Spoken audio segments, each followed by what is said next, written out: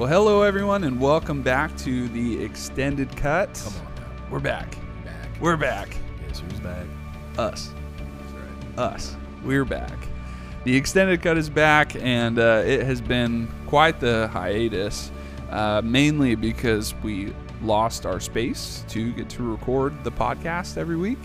And so over time, we just missed this enough that we said, well, I guess we won't do anything video related for a little while because we're kind of on the go. But we can set up a couple mics and record this each week. So kicking off with this new sermon series by bringing the Extended Cut back. Chris, could you remind the listeners what the Extended Cut is? The Extended Cut is our chance to dive deeper into the previous week's message. Maybe looking at some more opportunities for reflection. Maybe there's some points of clarification or things that we're like, gosh, this just couldn't quite fit in the message in under 2 hours. Therefore, we're taking this opportunity to dive deeper in. And our prayer is that this is encouraging to you who's listening, and it can help you even develop more of a desire to continue to study what we talk about on Sundays throughout the week in your devotional time and your time in the Word, and bring some insight into how we see things and maybe help open up just the amazingness of the Bible to you as a reader and as a disciple of Jesus. Yeah, no, it's really good. And I think I'd add like one of our heart postures for this new era of the Extended Cut is to really try to probe the mind of the person who didn't preach each week a little bit more than how we used to. Was a bit more just kind of very carefully like, the same 5 questions of how do you prepare and what was encouraging and what was difficult and all these kinds of things. And I think those reflections are valuable, and you'll probably see bits and pieces of that in this time. But part of what we want to do in this space is also recognize the value of whoever didn't preach, which feels funny to say because that's me this week. But the value the value of who did not preach to contribute to whatever the topic was or the scripture emphasis. And so That's great. I'm excited for that. Just getting to encourage each other a little bit more to share more reflections if either one of us has preached that week, and hype each other up too, because especially this week there's a lot of things I liked in this message. So I'm excited to be back doing this with you, Pastor Chris. No one else I'd rather be doing this podcast with, Pastor Case. Hey, come on. Come on now. Before we get into the podcast, let's talk about a couple upcoming events at Grace City. What do we got going on? What do we got going on? I'm glad you asked, because March 1st through 3rd, Pastor Casey Olson, is our annual men's weekend. Come on. Only $150 gets you fed, housed, and built up in the Lord and in your relationships with others. March 1st through 3rd, we're going to be at Camp Tadmore, so it's not 6 hours away like last year. It's closer. Praise it's God. going to be a little different, but it's going to be great. And our prayer is that if you are a male who is a part of our church family, whether you've been here for a week or for 10 years, which would be impossible because we haven't been here 10 years, but as a figure of speech. Yep. We would hope you'd come and just invest this time into community and into growing deeper with the Lord. And so March 1st through 3rd, in our weekly emails or our website, you can find a link to register for that. And then also save the date for the women's retreat, April 26th through 28th. All the things I just said about the men's weekend, copy, paste. It's an amazing thing. Boom. Same location, all of that. I have not personally been to a women's retreat. I don't believe you have either, but my wife has been, and she has great things to say, and I believe her. And so if you are a lady in our church, please make it a priority to invest in that weekend and your relationship with God and the women in this church. And we'll get a gal here on the podcast in the next couple of weeks to be able to hype it up from personal experience. Yes. That it's another part of our heart for the Extended Cut here is we're hoping to get some more folks on the show. So keep an eye on your inbox. You might just get an invite to come have a conversation with the two of us regarding the message. Yeah, we're now taking applications. Yes. Casey at gracecityeugene.com. You can't put that on the internet. I'm pretty sure it already is. Well, that's what's upcoming at Grace City. Chris, let's kick off this time. I'm making you talk, I think, more than you anticipated, but I'm sure we'll make up for it. Let's talk sermon recap. We kicked off a new sermon series this week, Set Apart. Tell me about the series, why we're doing it, what's it about, and this first message yours. Yeah, so the objective of this sermon series is that people have a more thoroughly biblical view of holiness, one that glorifies God, transforms their hearts, and increases missional passion. And so in order to do that, it's kind of systematized. Like you have to break down different points that build on one another to get us by the end of this series to where we have a more full view of that. It's, in my opinion, impossible in 1 week to accomplish all of those goals. And so this week we started with just the idea that like our personal holiness and pursuit of it is grounded in God. So we need to understand him as holy. What does the holiness of God look like? How does the Bible speak to that? And so that's what this whole first week is about. It's like, God's holy. Here's what the Bible says about that. Let us try to wrap our minds around that. Yeah. Because even in preparing and preaching it, I'm like, there is still so much that I wish I knew. So much that just blows my mind. I can't wrap my mind around, but inherent in that is indicative of holiness of God, right? Like how like if he wasn't majestic and glorious and great beyond our comprehension, like then how majestic, great, and glorious is he? Yeah. And so that's where we went this week. The series will continue to unpack that. Pastor Casey, as often is the case, gets the easiest, most lighthearted topic this coming week. We won't talk about it anymore yet, but Teaser. And so that's how we started off. Awesome. Yeah, a couple quotes I really liked from the sermon. You said, holiness is often something that is felt only to be observed, not experienced, which I think speaks so clearly to most of our experiences and thinking about the idea of God's holiness. It's like this idea that we can't really grasp, understandably, and so we don't often sit in a space to think about it. We just kind of let that move on, and it's kind of like, well, God's holiness is like up on this throne or locked in this throne room that we can't really enter, but that's not the case. And it is something to be experienced. It is something to impact us. And so I just really appreciated even the way you started that sermon in this series and recognizing that like this is often an obscure and kind of detached concept for a lot of us, but this is something for us to encounter and to know is real and important.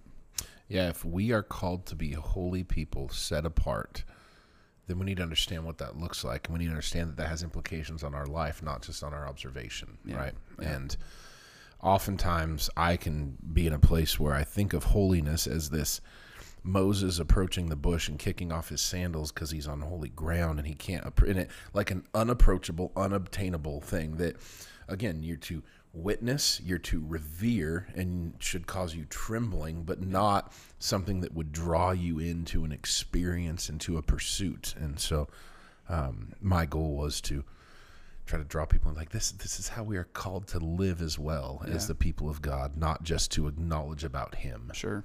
No, that's really good. Yeah, I think it's well summed up in another quote from you. Our personal pursuit of holiness is grounded in the person of God. Therefore, we must first understand the holiness of God. If this is something for us, then we need to understand who God is and what it means for him to be so holy and set apart. So yeah, I thought it was a phenomenal. It's one of my favorite sermons I've heard from you in a long time. And really, it was, yeah. It just was very real, and had some really great takeaways and points, and yeah, it was great. It's funny because it's one I've struggled with the most to put together in a really long time. So. Isn't it great how God does that? Yes. Yeah. Oh, well, let's keep leaning into the sermon, some reflections. The primary teaching text you worked from was Psalm 96, 1-9, and 4 takeaways from the text were that God is glorious, God is great, God is the creator, and God is majestic. Why are terms like this so important or significant? I mean, I think so much of the time, like, I just read a phrase like that, and it just feels like this religious jargon that's like in one ear and out the other. I don't talk like that about like things, calling them majestic and glorious, and like why is this kind of language and attributes so important? One of the interesting things about these attributes is it's really hard to define them without using them. Right? Like, God is so glorious. It's just his glory. Like, that's what it like almost compels you to they're so big. Yeah.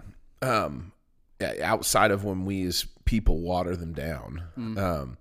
Because you hear people like attributing a good grade to like, it was glorious, or like, oh, it's a glorious day. And like, now theologically, I got breath in my lungs, the tomb's empty, I'm in a relationship with Jesus, it's a glorious day. But people that don't have those perspectives will still use it, so it can get watered down. But like, you think about, I don't have the right word right now, but just how all-encompassing these words are.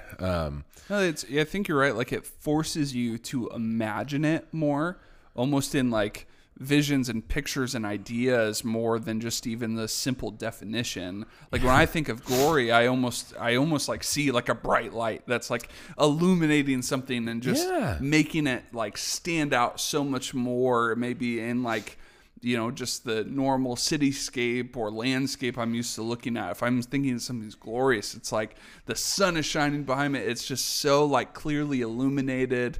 And I think you're right. Like, these kinds of vocabulary words like prescribe so much more than just a simple definition. There's a fullness to it that when you really sit in it, there's a lot of beauty and power to unpack from them all. Yeah, that's good. The beauty and the power of the words is hard to explain. Yeah. And one of the hardest parts of this message was like, okay, these are obviously repeated in Psalm, and like, this is important, it sticks out. But like, now, how am I supposed to further explain that God's glorious? He's great. He's the creator. Like, God's the creator, and he created all things because he creates good, and he's created it.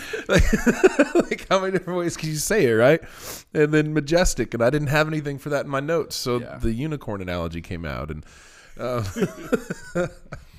but yeah, I think if we are willing to allow ourselves to forego the pride of thinking we need to know and be able to definitively and decisively portray what's behind a word, and we just realize, like, I can't even wrap my mind around the glory of God. Yeah. And similar to the imagery you gave, like, to me, it's like when you're standing outside in the sun, is it about like an hour shy of setting behind the mountain for us, and the air like around you is saturated with just a really fine mist, and the sun comes out from behind the cloud, and it's like you're in a halo type of, and it's just like, whoa, right? It's just, there's something about it that is, it's wrapped around you, the light is, because of how it refracts through the mist and everything. And that's what, to me, like, that the glory of God is when it's just saturated around you. It's awe-inspiring. You can't put words to it, but you just got to experience it. Yeah. And that sounds like very romantic and poetic and all that, and like, that's not my style. Sure. But that's the reality of these things. And so, it's powerful. It's really powerful. Well, so those were the 4 kind of primary takeaways from the text, but there were also some verbs from the text, and these are kind of like some action points of they're the activities that someone who recognizes these takeaways is both commanded to and like should naturally go and do once they've recognized these 4 attributes of glory and greatness and creator and being majestic. Those 3 verbs were to sing, to declare, and to ascribe. I loved this reflection, and you know, one of the things I thought about specifically along the point of singing is, like, for most people, I understand there's some people out there that aren't wired this way for music. Like, singing or listening to music is so often this expression of how you think and how you're feeling, and it's a response. When I'm having a sad morning, especially when I'm not taking the healthiest steps to combat that, I'll get in the car and I'll turn on sad music that kind of matches how I'm feeling. If I'm feeling really like happy and it's, you know, sunny, it's a warm summer day and life's just great, like I'll turn on something that like makes me excited and feels like those kind of happy vibes, and it just kind of fuels how I'm feeling. And one of the things that I just was so caught thinking about in this sermon is like, if I were to really take the time to think about God's glory and greatness and creator and majesty, like it would be so much easier for me to sing about it all the time, because like that's such a natural reflection of those reflections, or of thinking about those ideas and thoughts. And it's so easy to sing in other areas of my life when I'm feeling this way or when I'm thinking about that thing. But this is how we're to reflect like the understanding of God's glory and his holiness, is to sing about it. Yeah. I think to build upon your point, yes, the inherent response of singing out of what your experience is. But for me, song and singing often is also an intentional choice I'm making in the face of some things that I'm experiencing. So when I'm headed to church on Sunday morning, if I've had a little of a rough morning, or I'm wrestling, as we say in the country, with some internal thoughts, feelings, whatever else, I'm putting on a declarative, conquering worship song to guide me to church from my house. If I'm out driving around and I'm frustrated, I'm putting on worship music because it's an intentional choice and shift of where my affection, my thoughts, my declaration through song is going to be. And so I think, yes, it can be just an expression of where you're at.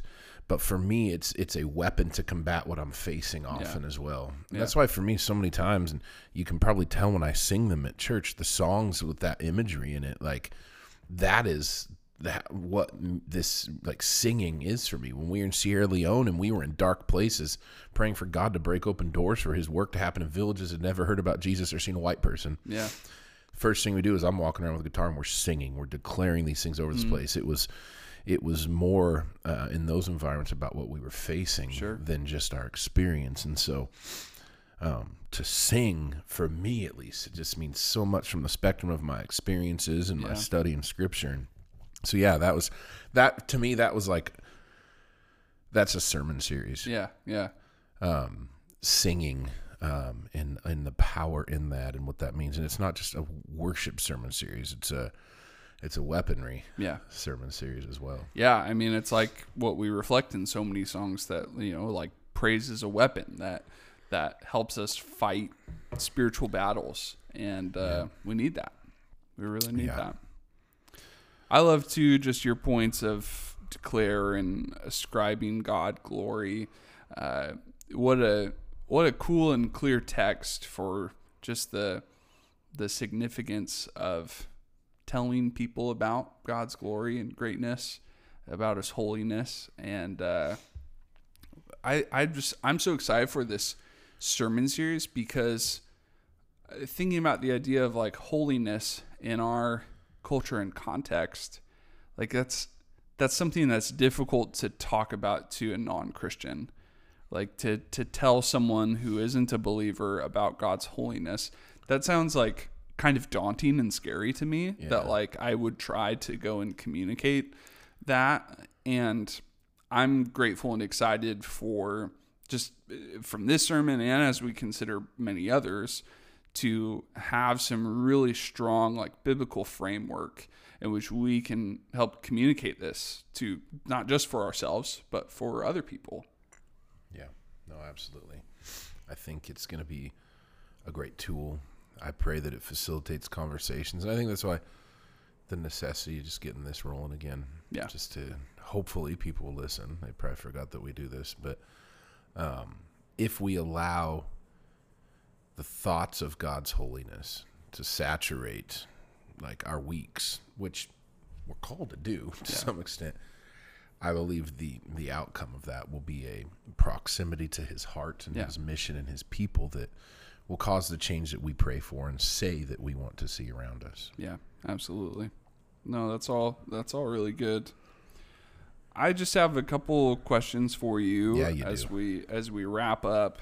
Talk me through the process of preparing this sermon. Like, the process. That's why you're asking me. You preached, but I want you to share with other people, not just because you've never preached like primary text as a psalm.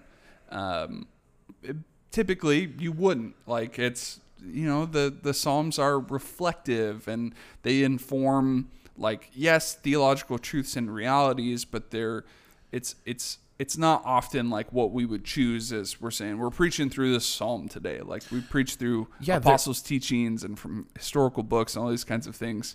But there's power and beauty to reflecting on texts like these. Mm-hmm. And so tell me what was a little different, what was challenging or weird or encouraging preaching through a psalm. I can only speak to the way I preach and the people that I study, right? So when I share my opinions on this, it's not some definitive in textbook thing. For me, Psalms are typically secondary texts to illustrate the experiential nature of the narrative that we would primarily preach. A lot of people desire to preach more in the form of the narrative of the stories and the ongoing, like, here's what God is doing, rather than pulling a proverb or a psalm and basing an entire sermon around it.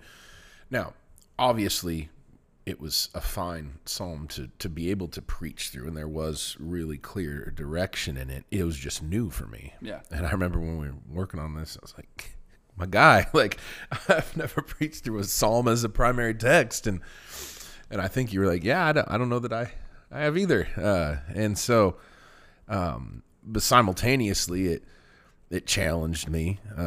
This is one of the more challenging ones I've had in a while. And I had an extra week, #ice. And so I don't think that all of the things that you have mentioned is like, this was impactful. I don't think those would have came out last week if I ended up doing it. That all happened post Ice Apocalypse. Mm-hmm. And so that was a challenge. Explaining like ideas or more ethereal attributes of God, like these things are a challenge for me as well. And we've already talked about that, so I won't hit you with that again. But it was a different kind of thing to put together. And we mentioned in the sermon series intro, so you guys are aware of this if you heard, but this is a series that a lot of Every Nation churches are going through together, which means they give you some like primers of here's some ideas of where this could go. But in a lot of ways that can be harder because I want to stay united with our global family of churches and how we are, what we believe God is wanting to highlight out of these things. But at the same time, I have thoughts too. And so putting all of that together is another challenge in this. And every year we like, are we going to do that series? Like, yes, we want to be good family members. But it does create just another layer of discernment and contextualization, because if you're getting notes of here's some thoughts that work for 80 different countries, you can't just plug and play stuff, and it can create some harder work. I think one of the other challenges for me is, and you've talked about this, when you're illustrating things from personal experience, you have to be delicate about how you convey them so that you're not offending anybody that is either in or has been in similar areas. Sure. So for you, it is often family dynamics of having a split family and growing up with that and being powerful, necessary illustrations to the point, yet desiring to be honoring and respectful of the other narratives that were happening in that as well for other people. And so when I use my previous religious upbringing, specifically Catholicism, to illustrate points, knowing that we have a lot of people that have been or maybe still would identify as such in the room, I can get a little timid. And I felt like by the grace of God, I wasn't. It was a really clear thought path and how that played out in the opening illustration, but that was another hard thing for me. Anyway, and then when you have a family show up that is still that's their primary identification, and so those are some of the challenges. Yeah, I thought you handled it all phenomenally. I thought the psalm was really appropriate for the topic of what they really wanted to get out of this first message of setting the tone of God's holiness. And yeah, I think you're right. Like Psalms, Proverbs, Ecclesiastes, like Song of Solomon, like all of these like poetic. I've only used that once. all of these like more poetic or wisdom literature pieces do have some really interesting and difficult dynamics of applying, because they give us like the human experience and reflection on theological truth in both positive and negative examples. Yeah. And so you might read something in Ecclesiastes that you're like, oh, that's what the text says. But then you get to the end of Ecclesiastes and you find out that the writer was not right all the time, that not everything he was saying is actually the truth, because this is kind of his diary of talking about like, why do bad things happen to seemingly righteous people? And how come the text says this, but then I experience that? Or Job is that way too. And so it certainly is unique preaching through some of these that have very human experiences, like with theological truth. And I thought that was great. And yeah, I thought you handled all of the other challenges very well. I appreciate that. Just as we end, what are you excited about? What encourages you as we look ahead for the rest of this sermon series for our church, for our people, for the people we're going to impact, whatever it may be? Like what's got your heart excited for the rest of this series? Yeah. How much time we got? Like 2 minutes. All right. Continuing with the theme of encounter, as we encounter the holiness of God, it should cause us to exhibit it and apply it. And I believe that those are all actually part of an encounter. Yeah. But so not to just attribute things to God, but to allow those things to transform us. And like kind of how I ended the message, I was trying to frame my heart as like, okay, how is God glorified in this? And what's that going to do in your life? How is your heart transformed because of this? How is mission, like joining in with what God's doing with humanity, accelerated? Not just maintain. How is that accelerated because of this in your life?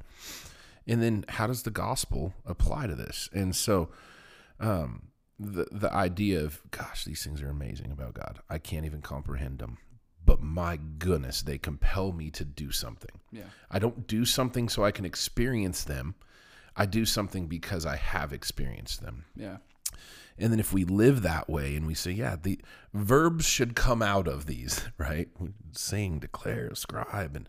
And that in turn, that we're encountering the world from a godly perspective. It's not just about me encountering God, but now we are encountering him in the mission, and the world is encountering him through our representation of him. And so just all of these ideas in that, for it to be grounded in this, like just so awe-inspiring that like I can't help but do something about this. Yeah. And I think one of the great injustices of Christianity, if I can say that, is when people receive information and it just stops with them.